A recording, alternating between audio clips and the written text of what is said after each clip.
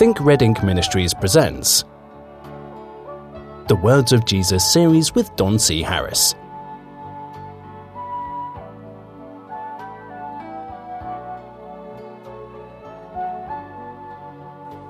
Hello, I'm Don Harris of Think Red Ink Ministries. Welcome once again to the Words of Jesus series. What are we doing here? Trying to reinforce Christianity with the wisdom and words of Jesus that it once had. There was a time when the church was built upon His words, upon His life, upon everything that He stood for.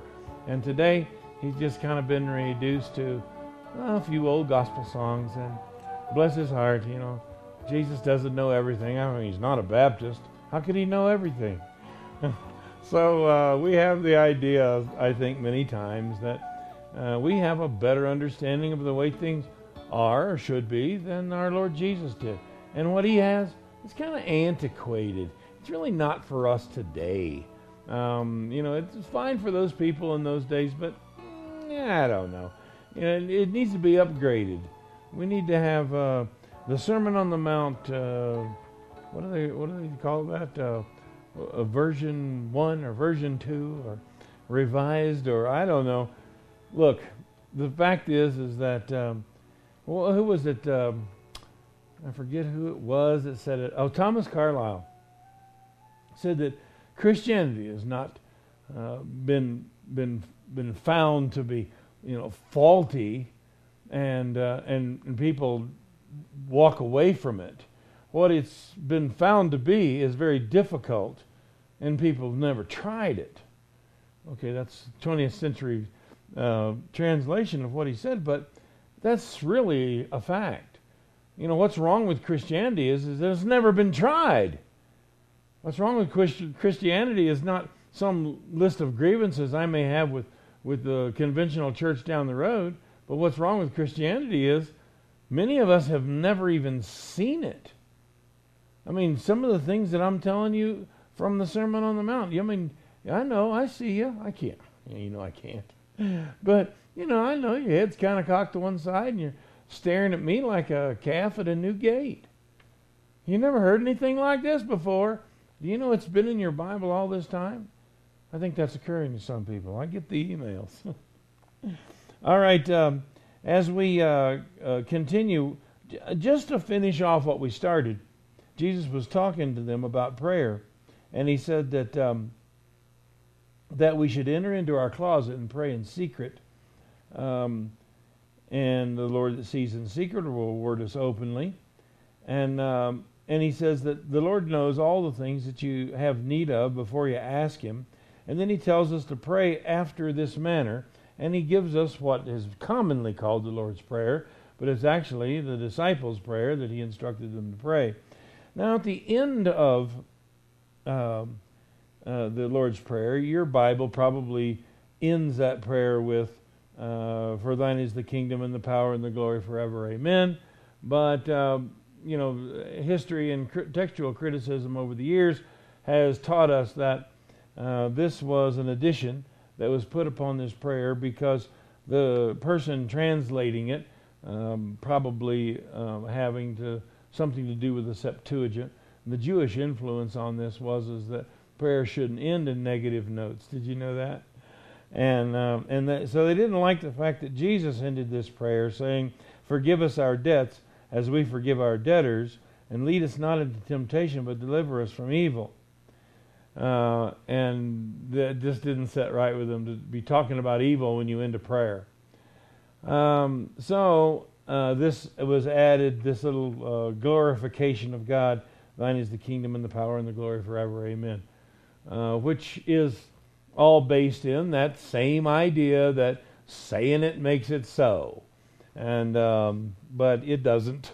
And so we have Jesus in this prayer in one way, and we have whoever this translator was ending it in another way. And unfortunately, when they ended it in the new way, in this way of talking about the kingdom and the glory and the power and all this kind of thing, it causes an interruption in thought that I think separates these two verses and really shouldn't.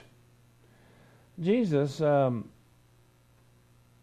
in this prayer of this, what's called the Lord's Prayer, I'll probably be calling it the Lord's Prayer as well. He says, forgive us our debts as we forgive our debtors. It's forgive us, and I think Matthew's rendition is forgive us our trespasses as we forgive those who trespass against us. And if we move the interrupter away, the next sentence is, for. Now, when the King James says for, it's perfectly legal and right to exchange that word for because. And so he's saying to forgive us our debts because, and if you look in the book of Luke at this particular point when he's talking about this prayer, he says, forgive us of our debts because we forgive everyone their debts. We forgive everyone that's indebted to us. Now this is Jesus saying something in order to plant a thought in their head. You better be able to pray this, that you forgive everyone their trespasses. And let me ask you something, friend. Do you hold grudges? Or is there somebody you're mad at? Somebody you don't want anything to do with? Somebody that you're out of fellowship with? Do you know there is nothing more important for you today, including, picking up the kids at school? There is nothing more important for you today than to make those kind of things right and make sure that in your life there is nothing but forgiveness that follows a transgression. Nothing. There's no getting even. There's no remuneration. There's not avenging your adversary or revenging people that's done you wrong. The only thing that's supposed to follow transgression is forgiveness. And Jesus is going to explain here. We've removed the interrupter from the Lord's Prayer so that it reads, lead us that forgive us our debts as we forgive our debtors. Lead us not into temptation, but deliver us from evil. Because, Jesus says, if you forgive men their trespasses, your heavenly Father will also forgive you. But if you forgive not men their trespasses, neither will your Father forgive your trespasses. Now, it's not uncommon to find in common and conventional Christianity the idea of once saved, always saved. Some people say once saved, always safe. But nevertheless, the concept that once a person is saved, that they can never be lost, well, I happen to believe that. But I believe it under the constraints of the definitions of the words that were intended from the beginning. You ask me if I'm saved, I'm going to tell you, not yet. I intend on being. I'm being saved. I'm being transformed. Yeah, I'm doing the best I can. And my soul is at rest. I'm not concerned about my salvation or any of the rest of this stuff that people need these these little wooden promises for. But I'm not under the impression that I am saved. It's a done deal. It's a signed contract. It's just, there's no way out of it. Because I've got news for you. I don't care how saved you are. If you have unforgiveness in your heart, you have no assurance of your sins being forgiven. Well, not if you believe the Son of God. Not if you believe Him. You do believe Him, right? He says that if you don't forgive every man their trespasses, your Heavenly Father is not going to forgive you your trespasses. So you're getting into the kingdom of heaven. How? How are you doing this? With unforgiveness in your heart, how are you going to accomplish this? You want to argue with me? I'll give you 15 minutes to argue, but I'm not arguing this one long because we've got the words of Jesus Christ on this. He tells a story later in the Gospels about a man who owed, I think it was $13 million. He was forgiven of the debt, And the Bible says that he went out and found somebody who owed him $20, held him against the wall and said, "Pay me that thou owest." And that man begged of him. We're going to deal with this in detail. That man begged of him the same way this man begged the king. And he didn't let him off the hook. Well, it came to the townspeople. The townspeople realized what had happened. They went to the king and said, "Look, you need to know what's happened. That fellow that you let off $13 million, and he just almost choked a man to death for 20. Something's wrong there, king." King says, "Bring him here." They brought him before that king. That king says, "You wicked servant, I forgave you all that debt, and you didn't have it in yourself to forgive your brother of a minuscule part of that debt?" Do you know what that king did? Do you think that he continued with his gift to the man of paying the debt? No, he didn't. Do you believe once saved, always saved? It's a real concern. Because this king, well, you know, the Bible says that he removes our sins as far as the east is from the west. Throws them in the depths of the sea. Well, that's not erasing them. The Bible says that so has he removed from us those sins. He's removed those sins from us. Doesn't mean there's not a record of them. As a matter of fact, this king had the record books brought back out and said, "You see this amount here? You're no longer forgiven of that. Pay that. That's your only way out now. You're going to have to pay this debt. I can't. Sorry. I'm going to sell you. I'm going to put you in jail. I'm going to sell your wife, sell your children. I'm going to sell everything that you own till this debt's paid." Well, he can't do that. I don't think you understand what a king is. I think you've been in America too long. I think you think that we're all going to go to the democracy of God somewhere in heaven, and that we, and worship a God that we elected as our president. I don't think you understand kingship. Kings can do what they want. It's called sovereignty.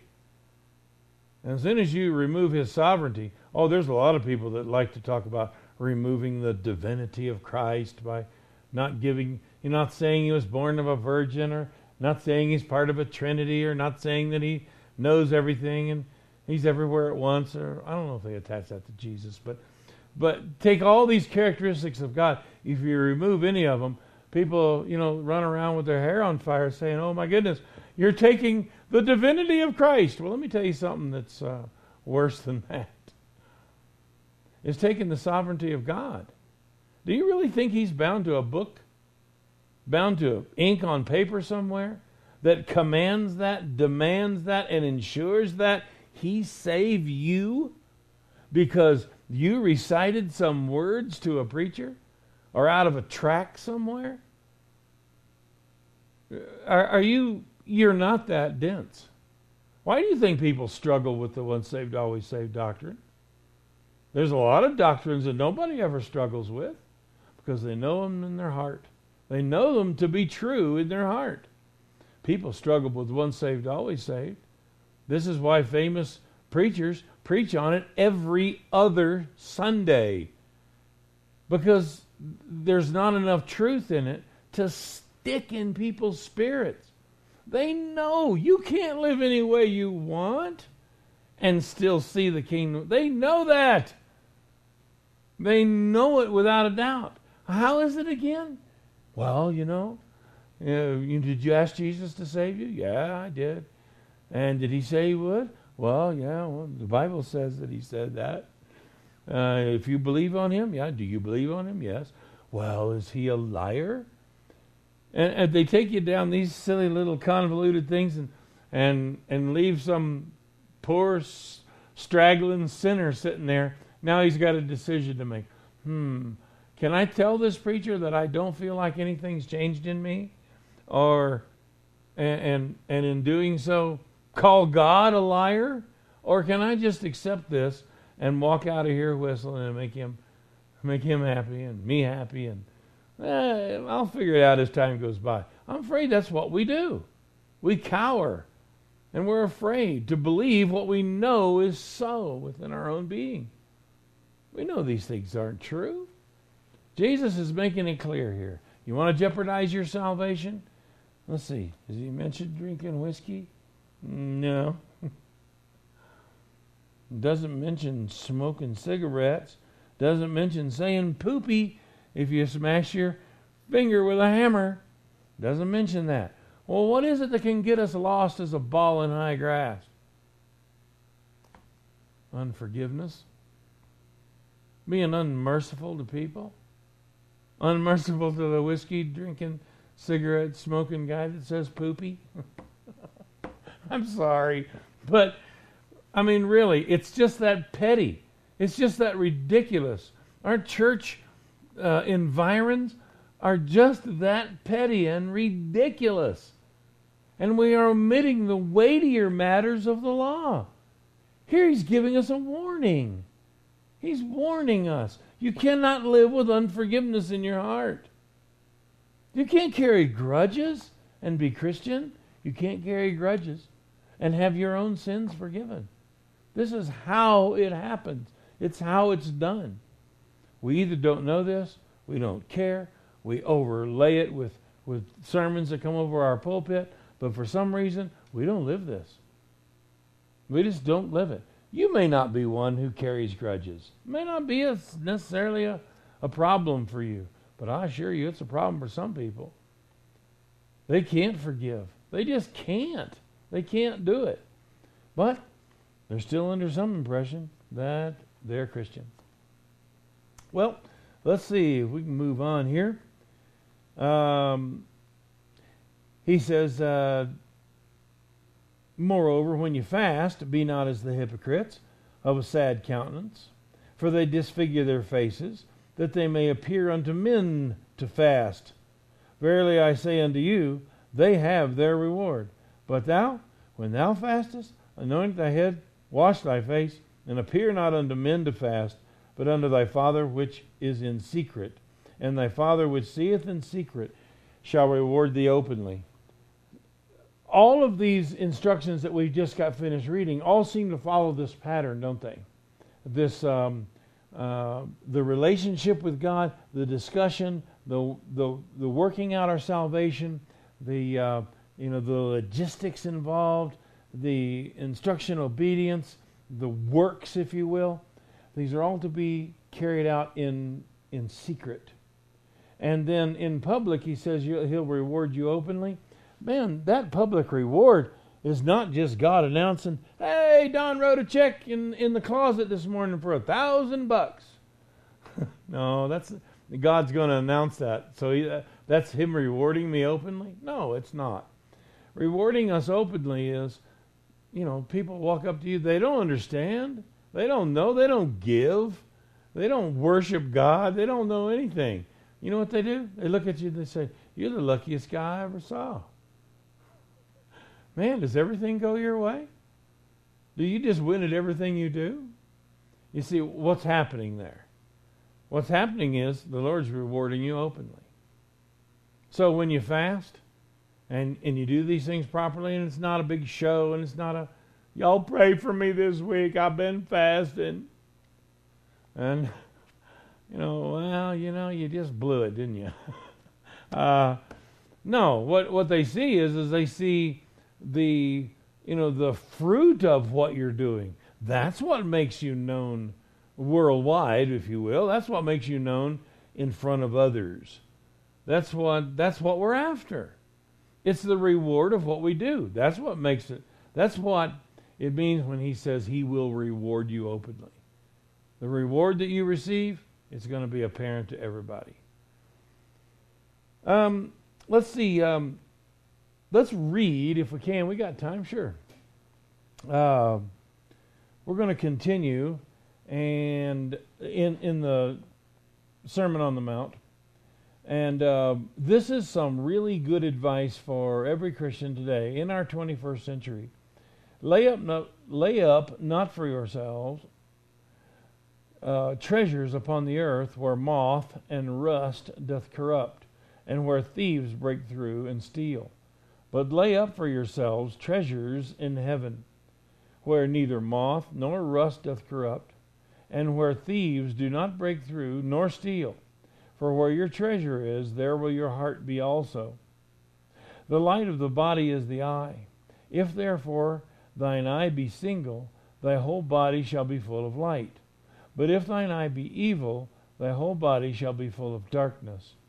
If therefore the light that is in thee be darkness, how great is that darkness? Now, this particular section here is talking about us trying to balance, as Christians, the kingdom of God on the earth and the kingdom, or the democracy, or whatever, the country, the political structure, or whatever it happens to be, contrasting the kingdom of God that we live in with the physical kingdom or country that we live in. Because Jesus is not under any impression that this kingdom of God that is on the earth is readily available to everybody, and everybody can see and everybody can understand, and he's not under that impression at all. He knows that this kingdom that is on the earth is very difficult for us to see or understand. There's a beautiful story of Elisha and Gehazi that are on a mountain, and they are about to be attacked by the enemy. Gehazi he's got his dress pulled up, running around the campfire, screaming and hollering, and he's worried sick about Israel. And he's worried that the enemy is going to come and destroy Israel right in front of both of them. They're going to see it happen. This is horrible. Look how many people there are. Look at the chariots. Look at the horses. Look at the swords. Look at how many men there are. And, they're bent on our destruction. And who knows all the stuff that he had to say. Elisha, on the other hand, is over there under a tree making himself a bologna sandwich or something. And he comes sit down and get something to eat. Relax. Relax. We can't relax. We're all about to die.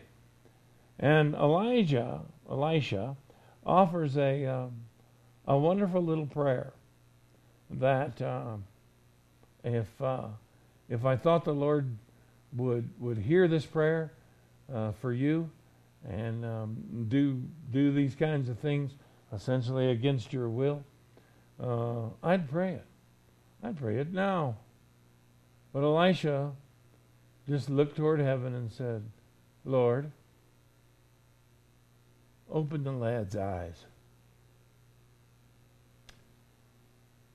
And when he did, little Gehazi looked up and he saw the armies of God and the angels of God and gleaming swords and chariots and horses all around the tops of the mountains out there that were watching over Israel.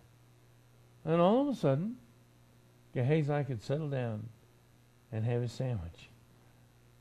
What happened? Those angels were always there. They didn't just come. They've always been there. Elisha knew they were there. That's why he was calm. But Gehazi didn't. That's why he wasn't. Remember Nicodemus comes to the Lord, and he's there obviously to talk about the kingdom of God, being born again. And Jesus is trying to tell him that all these things kind of interweave with one another. How's that?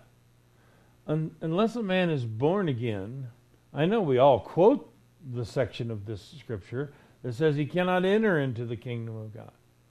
But you notice that just before this, he tells Nicodemus, unless a man is born again, he cannot see the kingdom of God. You show me somebody that's upset. They're running around thinking that their life is falling apart. And what can I do? And oh heaven, help me. And oh God, I've prayed and nothing's happened.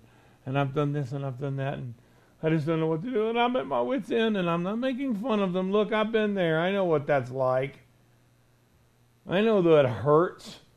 My children don't love me, and my spouses run off, and my money's dwindling, and my car just blew up the other day, and I know. Not making light of it. But that's not a person that can see the kingdom of God. It's just really not. How can you see the kingdom of God? Know that all the angels that have ever been created are sent forth to minister to those which shall be heirs unto salvation. There's salvation in the future again, by the way. But the angels have been sent to minister to those which shall be heirs. How can you not see the kingdom of God and have hope? How can you not have hope and see it?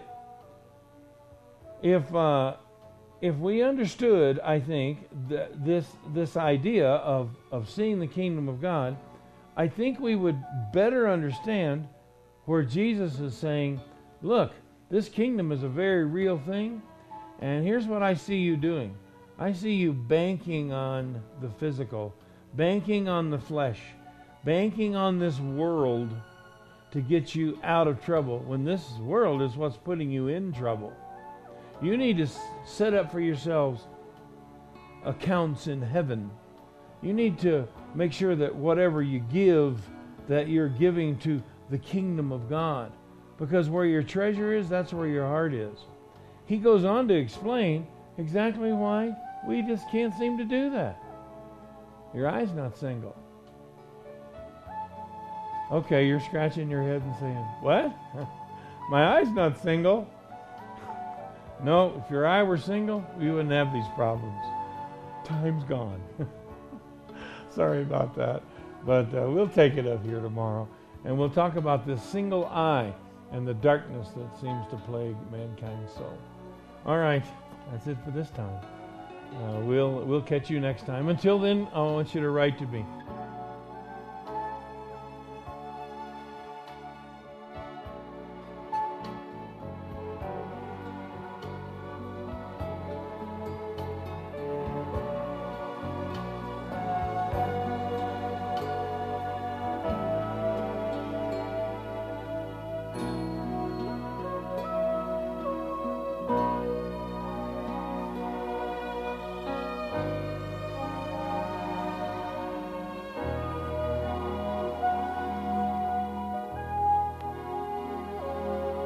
You've been listening to Don C. Harris of Think Red Ink Ministries.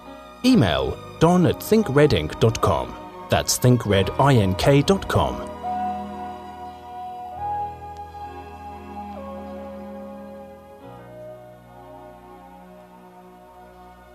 Join us again for the next episode in the Words of Jesus series.